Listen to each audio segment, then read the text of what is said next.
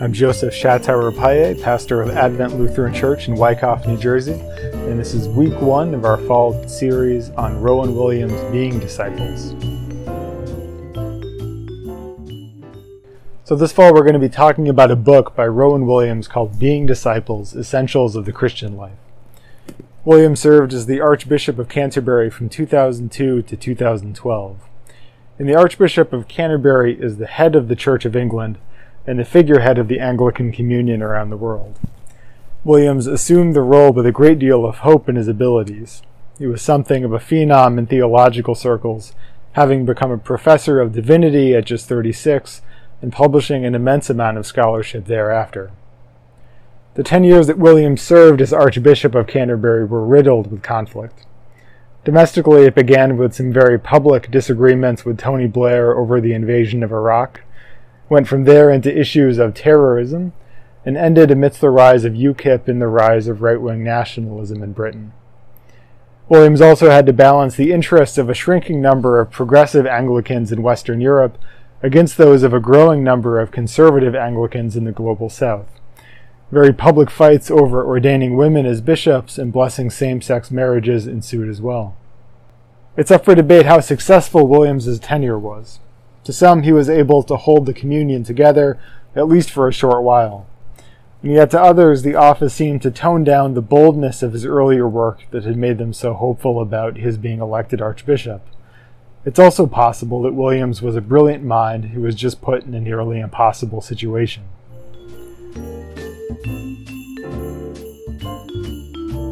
So the first lecture we're going to be talking about introduces the concept of discipleship.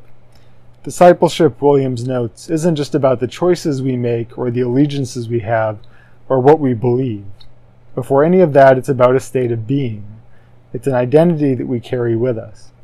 And that identity is about staying or abiding in relationship with God and Christ.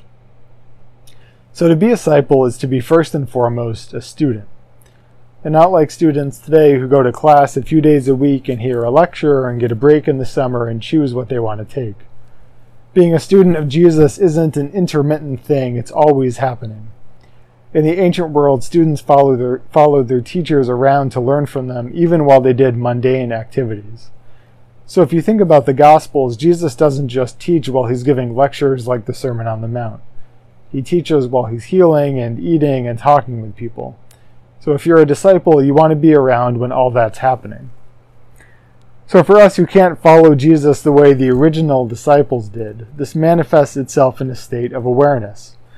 So being a disciple means being aware that God could act at just about any time in the world at any moment, always waiting for the next pearl of wisdom or insight or teaching or revelation to break through. The image that Williams uses to capture this idea, which I kind of like, is about being a bird watcher. In prayer, we sit waiting for something to burst into view, and it's only by cultivating that sense of stillness and that state of awareness that we're able to identify it when the moment comes. But remember, not every sign is immediately evident or easy to understand. In the Gospels, the meaning of what Jesus does isn't always immediately clear. So what we learn from being disciples isn't words that come down from on high.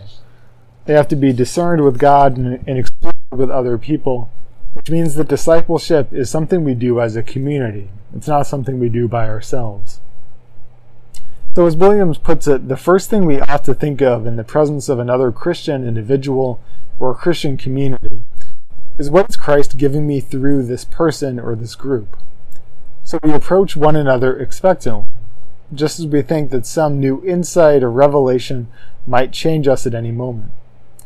One way to think about this in terms of church unity and the Catholicity of the church, that church unity isn't about just having one denomination with everyone under one umbrella. It might mean there's no one single church with a monopoly on the whole truth of God.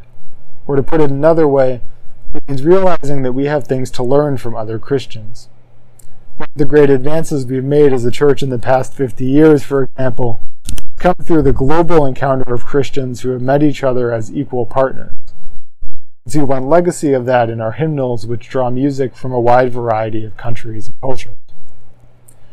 Where does that awareness and attention get funneled to? Williams, it means beginning by deepening our awareness of Scripture and sacraments and life together with our local congregation. From there, it means taking that awareness out into the world, expecting to be changed in our local communities. And finally, it means paying attention to where Jesus is going. So it doesn't just involve paying attention during Sunday morning, but taking the next step to be where God is present at work outside of the places where we feel most comfortable. Being disciples, Williams sums this up: being Jesus' company, learning stillness, attentiveness, expectancy, being willing to go where Jesus is going and to be in the company of those he's in company with. And it means letting the action come through, letting the relation be made, letting Christ's action come through us as the Father's act comes through him. So that's our introduction to discipleship. So next week we're going to be unpacking some of this when we talk about Williams's next lecture, Faith, Hope, and Love.